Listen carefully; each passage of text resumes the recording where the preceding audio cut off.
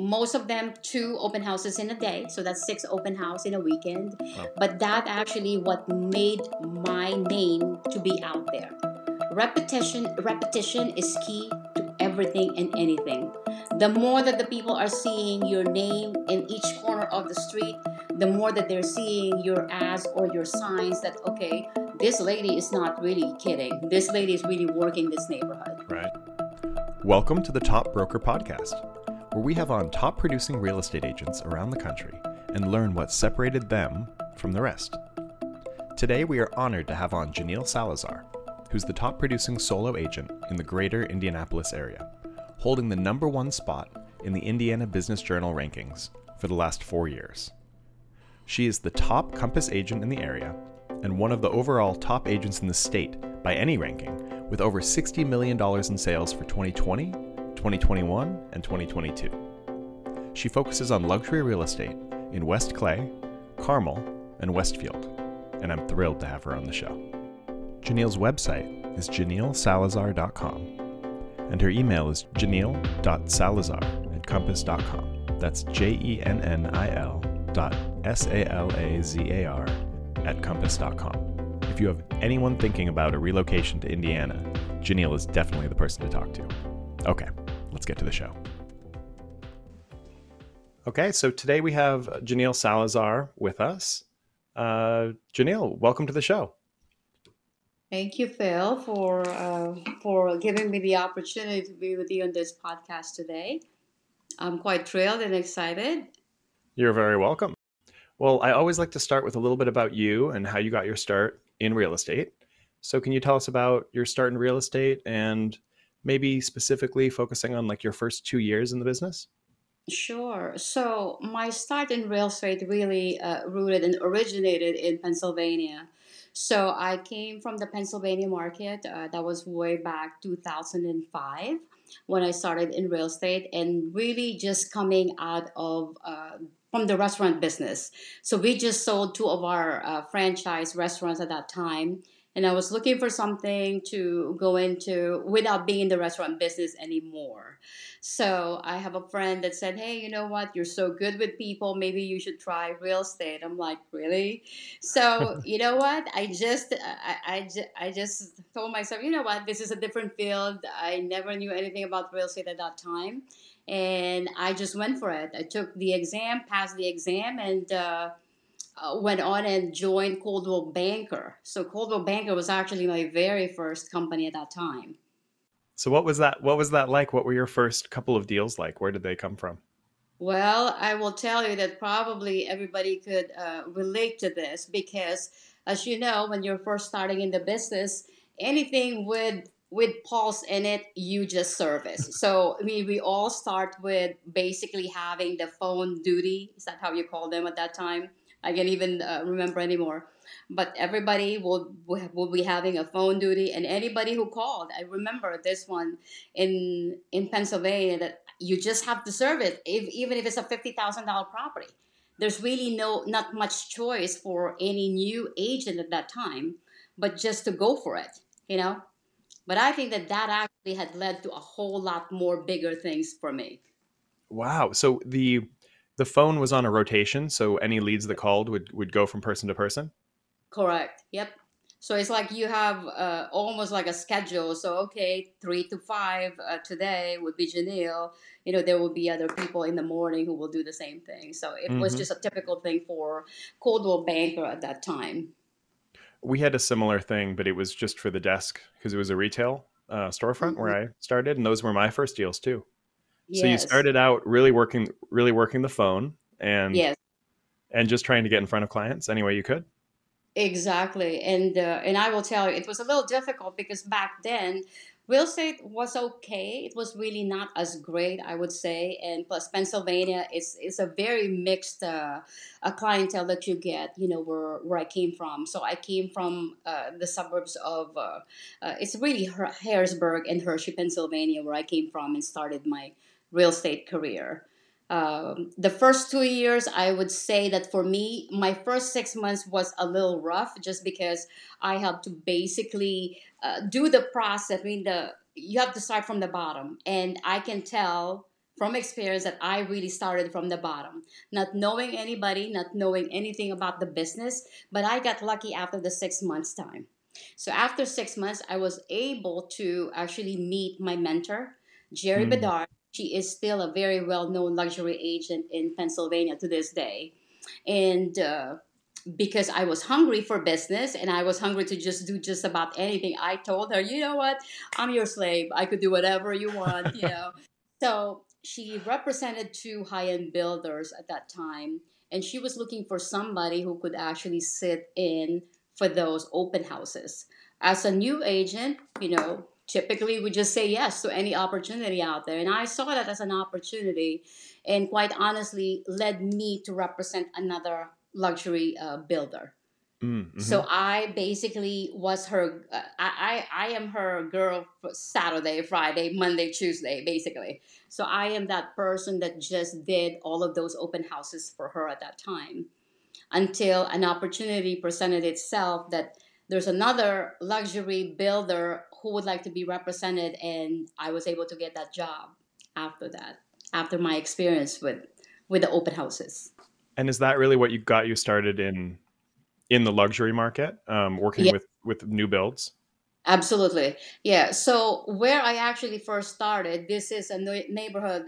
This is actually Forest Hills in Harrisburg, and we did sell only from 900 to over 4 million at that time, back in 2004. So it's really was a very good experience for me, and at the same time, I learned my way to that niche of that luxury market, and I owe it all to Jerry Bedard. To this day, I thank her all the time, for that. I think a lot of top agents have learned from other top agents. Correct. Yeah, I owe my start with Jerry Vidal, I could honestly say. I mean, if she's listening, I mean, she knows this. Yep. That's great. So how long were you in Pennsylvania before you made the move to Indiana? So this is very funny, and I hope not all real estate agents will follow my tracks. Okay, so I moved to Indiana from Pennsylvania for love. Okay, so this is totally different, but this is true story. And I actually met my husband now from my open house. Really? Yes. And the common joke was that, do you actually sleep with all of your clients? And I said, no, just for this one. But this is actually true story. I met my husband from one of my open houses that I was not even really supposed to be at that open house. So it's all but timing, and it's just meant to be, I would say. But it was back in 2009, when I met my husband now, and he is actually president for UPS at that time. He is vice president at that time, and he was getting promoted to become president for the Midwest for UPS.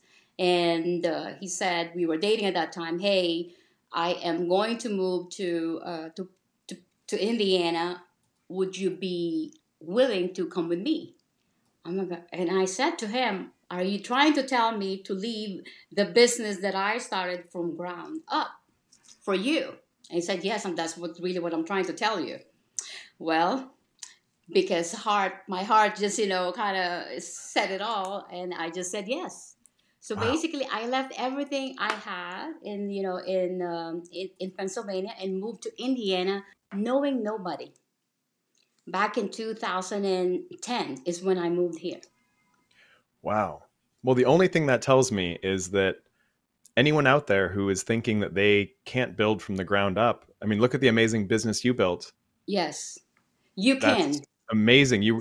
So you took the knowledge that you gained, and you brought it there, and you really built from the ground up. That's amazing. I did not know that. Absolutely. And I will tell you, it was very difficult. And as a minority, like myself, I'm a woman, and, I am from another culture as well. It was very difficult, to get into a place where it's really, dominated. Like it is really Caucasian dominated neighborhood, Hmm. but that really did not stop me, because I will tell you that when I came to Indiana, the Hoosier hospitality just melts my heart. I mean, uh, there's something to say about people in Indiana that just tremendous. because I did not really feel discriminated or anything at all. I was felt love. I always have felt love from people in in Indiana. Wow. I did not feel that I was different from them, and they did not really make me feel that I was really different from them. That's fantastic. And I just am still getting over that that you could have picked up anywhere. You could have went to Hawaii or Yeah. Alaska or a different country, Canada. You could have and probably built the same business. That's what that tells me. Yes. And I will tell you, it was difficult because, again, Midwest, I told my husband, what is out there? All my knowledge of Indiana at that time was that is but cornfields. And I was actually right when I came in here. I'll tell you, 12 years, 13 years ago, everything is but cornfields. But it is such a progressive town. And looking back 13 years ago to what it has become now, I am just so amazed. And our children actually graduated schools in Indiana. It was just a fabulous state, and I could not think more. My decision at that time. That's great. So for those of us less familiar with Indiana, maybe compare and contrast it with maybe Pennsylvania where you started. Sure. So the East Coast is totally different. Even the hospitality of people, to compare with the people in Indiana, I would say that Indiana for me is the best kept secret in the Midwest that still has not been discovered to this day. Only because to this day our housing here is still very affordable compared to the East Coast and the West Coast market. We have not really reached that threshold yet for the pricing. We are just getting there. So right now, 1.5 million is the norm, which a lot of people laugh at me when I talk to other colleagues from other cities. 1.5 million, you can ever buy a townhouse in San Francisco. But in here, you could actually live in almost like a mansion at 1.5 million with a pool, probably 2 acres of land. So the affordability factor is great here in Indiana. And I would say that what we pride most is that this is really a state wherein we encourage that great camaraderie with people, and it is such a family state. And that is really why a lot of folks are moving to this area. And when you say 1.5 million, you mean these are the luxury homes because that's really where you work in. Anyone listening now should go to Jennil's profile and just look at some of her listings are just beautiful. I mean, what how many square feet are some of these listings? So the 1.5 listings now could still be about 10,000 square feet, but probably they are older. Okay, so that's the big difference now. What COVID had brought to the table for Indiana is very different because now a lot of folks had moved here during the last 2 years, and what we have seen is that what made our pricing this high now is because a lot of folks moving from the Chicago market, from the West Coast and the East Coast market are so used to that high pricing. We're not. But they drove that pricing up. So now there is one neighborhood that is called Holiday Farms in the suburbs of Indianapolis, close to Carmel. This is Zionsville. Starting price is about $2 million if you get lucky. If you get lucky to find a lot is about 500,000, so about 2 million. Mm-hmm. Mm-hmm. Now we're pushing about that 2, 3 million, 4 million now. In those pocket areas, I would say. But the normal still for median price, I would say at least I will talk about Carmel, Indiana, because this is really what I service the most, and this is where I sell. Minimum price, average price is about 512,000 probably, Got but it. we have about an increase of 17% from last year to this year. Wow. Days on the market are still about 7 days for that price point, all the way to 800,000.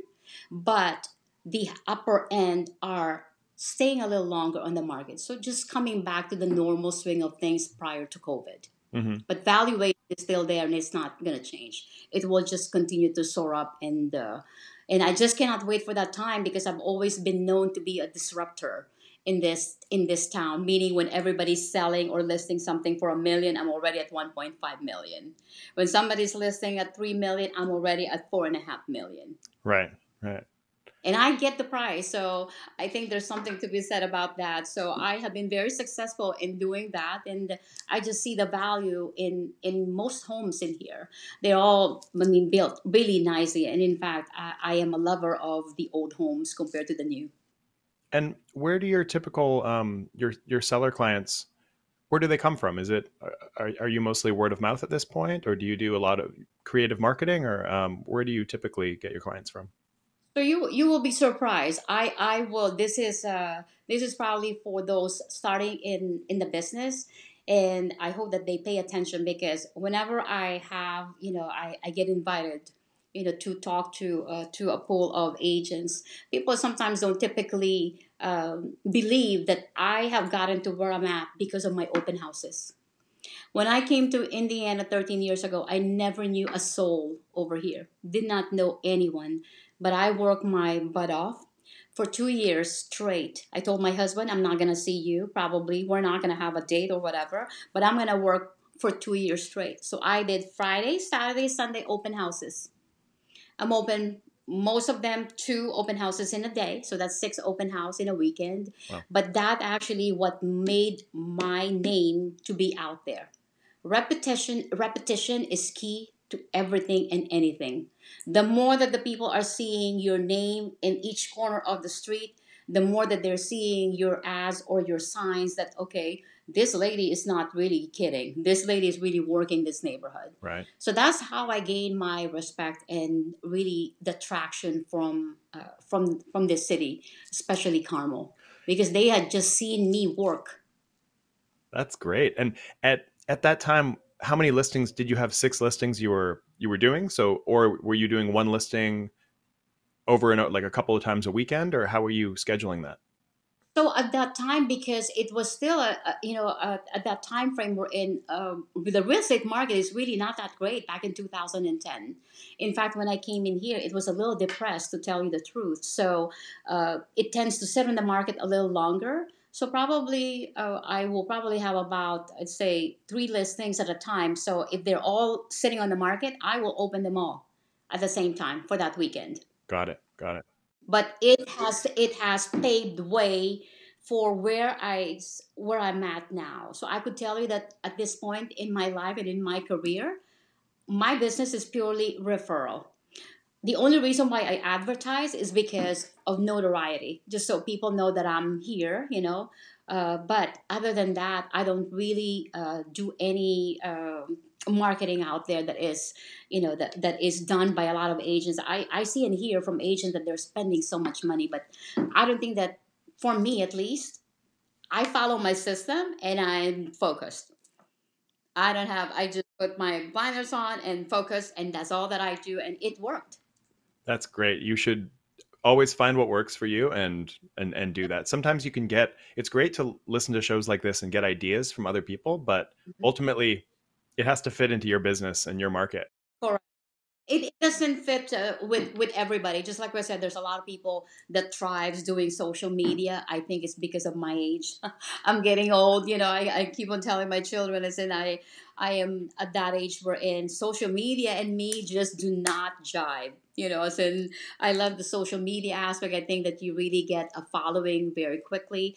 But I still like that touch, soft feel, the feeling everybody and talking to everybody. I Right. still like Right. that one-on-one conversation, and I only could get that if I am in front of the audience. And how do you stay in front of your past clients and your I guess mostly your past clients so that you can be top of mind for them?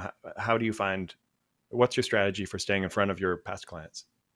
Sure. So for me, the strategy is the same as my open house because I'm always open. For the weekend, my clientele base, I have about 7,000 actually in my email database. So they all get this email from me every week. I will have an open house email. Whatever I'm opening, they will get that. They will probably get sick and tired of me, but you know what? I don't really care. For every no, there's a yes. So just that's how I think about things. But it has helped me. It's probably is not the way for a lot of people to be stay on top of mind, but I do two events in a year that I think really makes a big difference and really totally different from a lot of people. So I sponsor the Breakfast with Santa in our little neighborhood every year.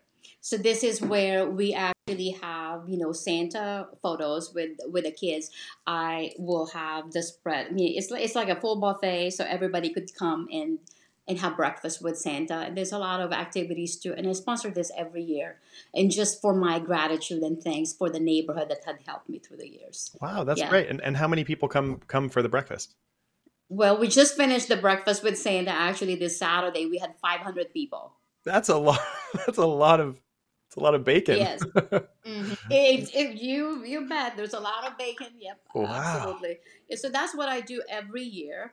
And then before COVID, I was very good at doing my client appreciation party. Hmm. However, due to COVID, that one kind of stopped, and I need to get back on that. So to me, it's really more of that kind of. I don't really want it to held it actually in my house whenever I have a party. I in my office. I mean, I want it to be in my house because I wanted them to feel that my appreciation party is not about the business. It's about me just thanking them for the support that they've done for me through the years. Because I will not be where I'm at today if not for all of my clients. That's great. I think that's really amazing. So I also think that it's so great to have like the Santa and the party and things where you're Mhm. physically there with them. It's an event so that people might say, "What are you doing on Friday?" And they say, "Oh, I'm going to my amazing broker is having this party she's done for years." And Correct. the breakfast with Santa is that's for the whole community, not just for your clients, That's right? for the whole community, not just for my clients. And since I am actually, I'm concentrated in the village of West Clay, but that doesn't mean that this is the only place that I sell. But Hmm. village of West Clay in general actually has 1,700 household. So it is really a town of its own, I would say. Got Yep. it. And a majority of my clientele are here. I live here too. My own office is also located in the village of West Clay, so I have vested interest in this neighborhood. So I make it a point that I express to the people my Hmm. sincere gratitude for them to That's them. wonderful. So Mhm. you're in that village. You must have pretty good market share at this point. Do you? I have pretty great market share. Yeah, probably this year, just in the village alone, probably I'm about 25 million or 30 million. In the next broker, probably at 7 million. Wow. Yeah, I Yep. can see that. Are there any tools that you use that have a big impact on your business that any CRMs or anything like that? Nothing really. I've always had really been very dedicated and loyal to my Gmail just because it's the only email that I had from the very start. However, I will tell you that this is my first full year with Compass, Mm. and joining Compass really because the Compass platform is very good. I find it very useful, at least for my marketing assistant to be able to whip up, like a marketing campaign so very quickly. As you know, I mean, if you've used our Hmm. tools, to me, that is a tool that has been a differentiator for me versus when I was from the other, brokerage. This one also had kept me front and center also to a lot of my clients because they have a much better CRM compared to most that I've used in the past. But to say that I am only focusing on that, I will be lying if I say that because my other avenues of marketing is, again, it's that one-on-one, event that I do. Hmm. And also, the busier you get, sometimes you're busy working the active business you have. It's a little bit hard to be filling the pipeline at the same time. And then when referrals are coming in, Well, I will tell you, I said, I wish that I have 30 hours in a day because I wanted to be calling and saying hello to all my clients, but I have to admit I am guilty of that.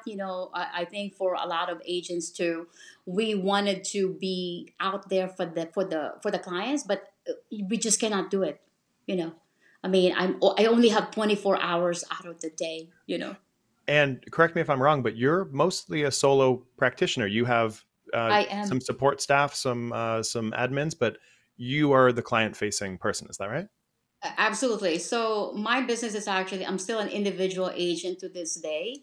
I do have three assistants. They're all licensed, but none of them wants to sell. I think it's because they see how I work. My work is 24/7, and it just doesn't stop the moment that I leave the office. My business is ongoing.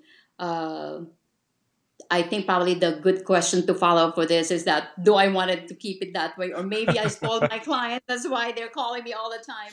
I think that if I can do things over again, maybe that's one thing that I would want it to change a little. However, I don't regret everything that I've done in my business. I think everything that I've done in my business really have endeared me to the hearts of my clients. But honestly. It sounds like a lot of your success has been because you've been so full service, and you care so much about them, and it's hard when that is your differentiator to then build a team and to hand things off and to, Mhm. I can understand why there might be why that would might be hard. But I'll be interested in having you back on in a year or two, and to see you know where. If Jennil Salazar actually had taken that, that decision of bringing somebody on board, Yeah, I'm yeah, very close to that point, but we will see. I wish that I could find somebody that I could clone. I mean, it's easy to say, as you know, Phil, but it's hard to, to really find that person that has the same passion, you know. it's really hard to, hiring in this business is hard, finding the perfect person is hard, and teams are good but they're not perfect, and there is things that get lost in communication. And so I can, yeah, I totally understand it. um, okay, I have a funny question I like to ask, which Sure. is, what is the one piece of real estate advice that you disagree with the most? So for me, just to give you an example, is I don't I know that we're always told to pre-qualify, pre-qualify, pre-qualify, but I'll usually work with the client for some time before I really get deep into their finances, because I find that there's so much trust involved with Mm-hmm. them laying out, especially if they're a cash buyer. Are they really going to show me all their brokerage accounts and everything immediately? So Mm-hmm. even though a lot of people, and when I was trained, I was taught to pre-qualify, I go with my gut a lot when it comes to that. I have the same sentiment as you do, and in fact, uh, like you, that's probably one thing that to me I don't believe in, just because I grew this business by just trusting people. Uh, this is basically, I mean, if I meet somebody, I just trust that person. In fact, I tell this is a story that I share with my assistants, that anybody that walk into this to this open house, we will convert them as clients, but I could tell you that we cannot really judge them by how they look, okay, what they wear, and what their pocketbooks are, okay. Because I remember this from one of my builders. She said to me, Jennil, one way for us to find out if these people could actually buy the home is through the brand that they're wearing on their pocketbooks. I laugh. I laugh, and I told her, you know what? I think that that is so discriminatory, quite honestly. And how can you judge somebody by their pocketbooks? Since I never pre-qualify anybody to begin with, like you, because to me, I just feel that I'm asking too much, and some people just don't want to be asked about those questions. Hmm. Don't you agree? I mean, to me, I in agree. And sometimes with their pocketbook, you can tell how much money they've spent, but you can't tell how much money they have. correct, It's, you exactly, know that they've bought the pocketbook, but yes, do they have the money in the bank? And exactly. one of my first jobs was selling engagement rings Mm, for Sam Dial Jewelers in Pullman, Washington. Shout mm, out. And he always told me, out there, out west, a lot of his biggest clients were farmers. So they'd come in their overalls, muddy with their boots, mm, and they'd come in and buy a $20,000, anniversary ring for their mm, wife. mm, And, that was a big sale. And he would just say, watch out, don't judge people, don't judge a book by its cover. And mm, I think just giving everyone a chance, with, you never know, someone coming in who's just wearing a polo shirt and sweatpants, that could be a tech, billionaire. So you just don't know. I will tell you, in my niche market of this luxury market, I have seen the wealthiest people don't really dress up. Most, if not all, of the wealthiest people that I have met at my open houses, because that's really where I meet them, are just regular people. In fact, they really came to the open house dressed that way just so you do not Right. treat them differently just because of their Right. looks, that you will still treat them the same as everybody else. So digging into the open house thing a little more, because it sounds like that's been a really big aspect of growing your business. How do you conduct an open house, and what do you think you do that you do better than other agents? My open house, according to my clients, are always a party, because it really is a way for my clients to come and engage with me, ask questions about the neighborhood. So for some reason, whenever I have an open house, I will have a bunch of people. It will just be a very, very busy open house, just because is the one day or 3 days out of the week that the people do not have to have an appointment with me. They could just, swing into the open house and ask me questions about the neighborhood, how the market is. So it, to me, it has become an event wherein it's open for everybody to come, get information, and at the same time buy a home. So it just have been a great, a great event. I call it an event because it is really is an event. I invite you, quite honestly, if you have the time to come in here, you will see what I'm talking about if you attend one of my open houses. I would love to. I'm definitely coming to visit.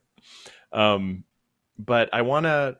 Yeah. Do you have food and drinks or anything like that, or No. is it how long do you do them for, an hour and a half? Do you invite the neighbors, or do you just, since you have that big database, you send it out to 7,000 people? Mhm. I'm sure that brings some people in. Yeah, so typical, like what I said, I always like to do things the same repetition, the same thing all the time because it had worked for me. Changing Mhm. something now will probably kind of ruin what I have done in the past, so I just have to stick with the plan. So I do my typical email on a Friday night, and then I will do the open houses, Saturday, Sunday. I don't do the Friday anymore quite often just because I don't really have the need. In fact, I just got back to doing the open houses again because I have one or two lingering properties that are not quite found, the buyers yet. So that's all that I do. I don't really bring food anymore. I've learned through the years that you're just attracting, a lot of. You just have to clean up the house more if you have Yeah, food, yeah. So I just don't do that anymore. I used to do that, but now. Kids throwing it, or yeah. Exactly. You learn through the years, working in this business, and some of those things I try not to do anymore. Do you bring any of your admins with you to help you with open houses, or you do them all by yourself? Oh no, absolutely. So since my admins are all licensed, so they are allowed to to be in the open house with me, especially if it is a big house, just for safety, for all the agents out there who are just starting, and beautiful girls starting, and please not be alone in any open houses. Try to bring an admin with you, or probably tell one of your loved ones where you are at and what time frame you are going to be there. Mm-hmm. I've always been very cautious just because of these big houses that I've done open houses on. I am a very petite lady. My husband always told me that a person could just stuff you inside the trunk of their car and nobody will know. So I've always done that as a habit to bring somebody with me for safety and precaution. Absolutely, especially in these big houses. I mean, when Correct. I'm doing an open house in a building with a doorman that's a Mm, one-bedroom apartment, and they let me know who's coming up, it's a mm, little bit different. correct. But For us, we do this open houses in a sprawl of probably 5 acres. I've done an open house on a 52-acre property. So right, in those kind of instances, my husband will need to know where I'm at. So for that particular time, just so if something happens, I don't want him to be worried about me. absolutely. Yeah. Hmm. So in the introduction, I brought up what your sales record has been, but for the past 3 years, you've consistently sold over $60 million of real estate, Mm-hmm. which is on average $5 million a month. Mm-hmm. So what's your average transaction size? So my average transaction size, probably, I would say 750 average. But again, because I have this luxury market niche, most of the time I will sell my listing double bag. You know, I will sell both sides. That's why my my gross transaction is higher than most. I will end up typically representing both sides, and that is really a specialty, I would say, that I have mastered. You know, just doing this high end listing. For me, it's less hassle, and I could maneuver the deal better if I have both buyers and sellers. I can understand why if I was in West Clay and I Mm-hmm. saw some signs and I saw Mm-hmm. this woman has 3 or 4 listings of the six that I'm interested in, Mm-hmm. and I call you, and then you show me one or two of your listings, and why not? Even if it's not your listing, I could see why. After meeting you, seeing you a couple of times, then I would say, "Oh, of course I'm going to work with her. She knows this area the best." Correct. Yeah. So that's what we have done. That's why our production is very high, because I do sell quite a bit of me and me on my sales. Yep. Right, right. But I imagine you also represent a lot of the buyers on the, Yes. of the any other agent gets a listing on your turf, you probably bring the Well, buyer. the again, most people will say if Jennil did not list it, she will sell it. Yeah. Right. Mhm. That's great. At least here in my little neck of the hood, neck of the hood. Yeah. Yeah. No, that's really great. I think that what we can all learn from this is that the more that you can specialize and own your turf and your Mm-hmm. territory, the better. If it's your block, if it's your, Mm-hmm. I'm thinking from a New York perspective, where we have these little bitty neighborhoods that are just, Like a pocket, smaller neighborhood within a neighborhood, a little pocket, exactly. yeah, a couple of buildings, that Yep. kind of thing. But the more that you can be the expert, Mm-hmm. the more that it works for you. So, Yeah. um, can you talk us through you told us a little bit earlier, but how the market is right now and where you're seeing it in the future? How many days on the market is average and Yep. that So, sort of thing? what I could tell you right now, again, average price probably in Carmel. This may not be the houses that I sell, but in general, just a little perspective for the viewers out there who are listening. Average price right now in Carmel is about 512,000, and there with those price point, they are selling still between 5 to 7 days, but different on the higher end market. The higher end market tend to sit a little longer on the market right now, just because these are also the properties that, yes, most of the people that I service in the higher end are actually cash buyers, but the cash buyers are also the very smart buyers. They know that there's a lot of things associated with this interest rate that they don't care about, but also the stock market is not doing good right now. So most folks right now really are kind of trying to hold off and waiting on what the early spring will bring to us. But I don't foresee this slowness continuing on for the spring. I am seeing a very vibrant spring market, quite honestly, at least where we are here in Indianapolis and our suburbs. Hmm. That's great.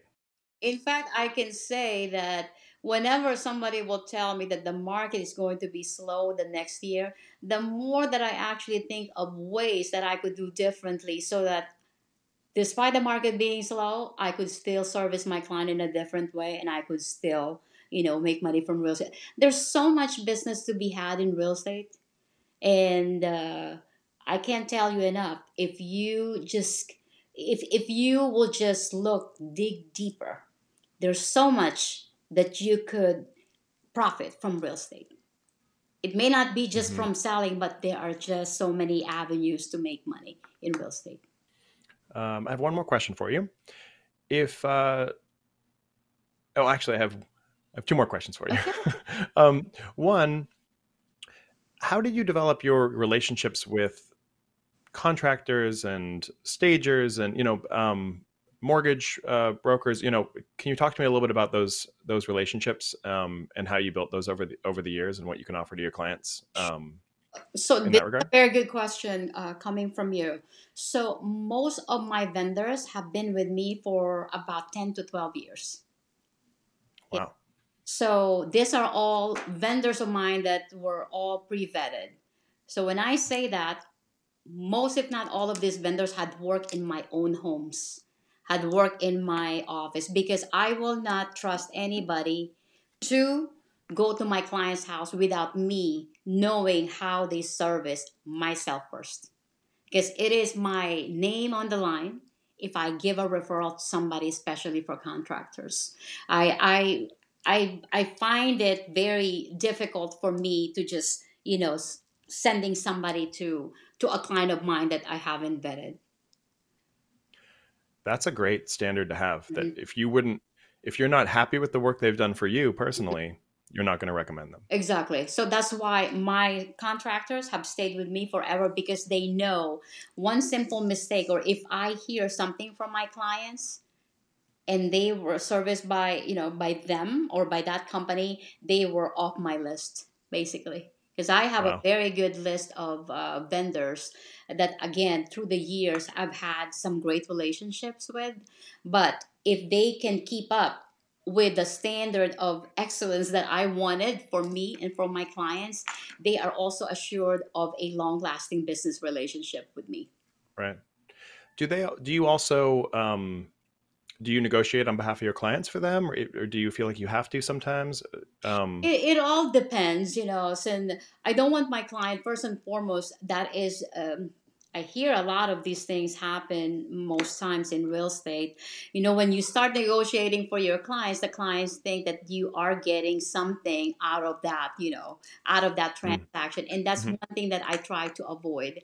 Uh, I try to stay away when it comes to the money matters, because I always tell my clients I am good at what I do. That's identifying the real estate for you and also letting you know what we could do for this real estate. But when it comes to paying the contractors, that's on you.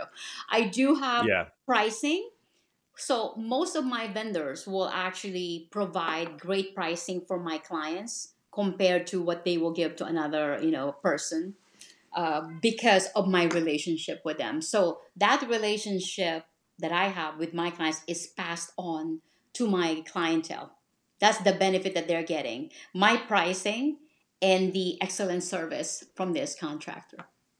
Hmm. Absolutely. And I think that's smart, that you don't, you're already brokering one deal. You don't want to broker No, all those deals between them and the painter and no. and you definitely, I do the same thing, where we have a lot of relationships with movers, Mm-hmm. and the movers often offer, a commission to us, or a fee. And whenever I get that, I just hand that back to the client, and I Right. say, I don't want a piece of this, and I want you to, I want this to be as cheap as possible for you. So I just Correct. give it straight back, Yeah. because I'm not in the business of referring movers. I'm in the business of selling Correct. real And not estate. only that, Phil, you know what I found out through the years?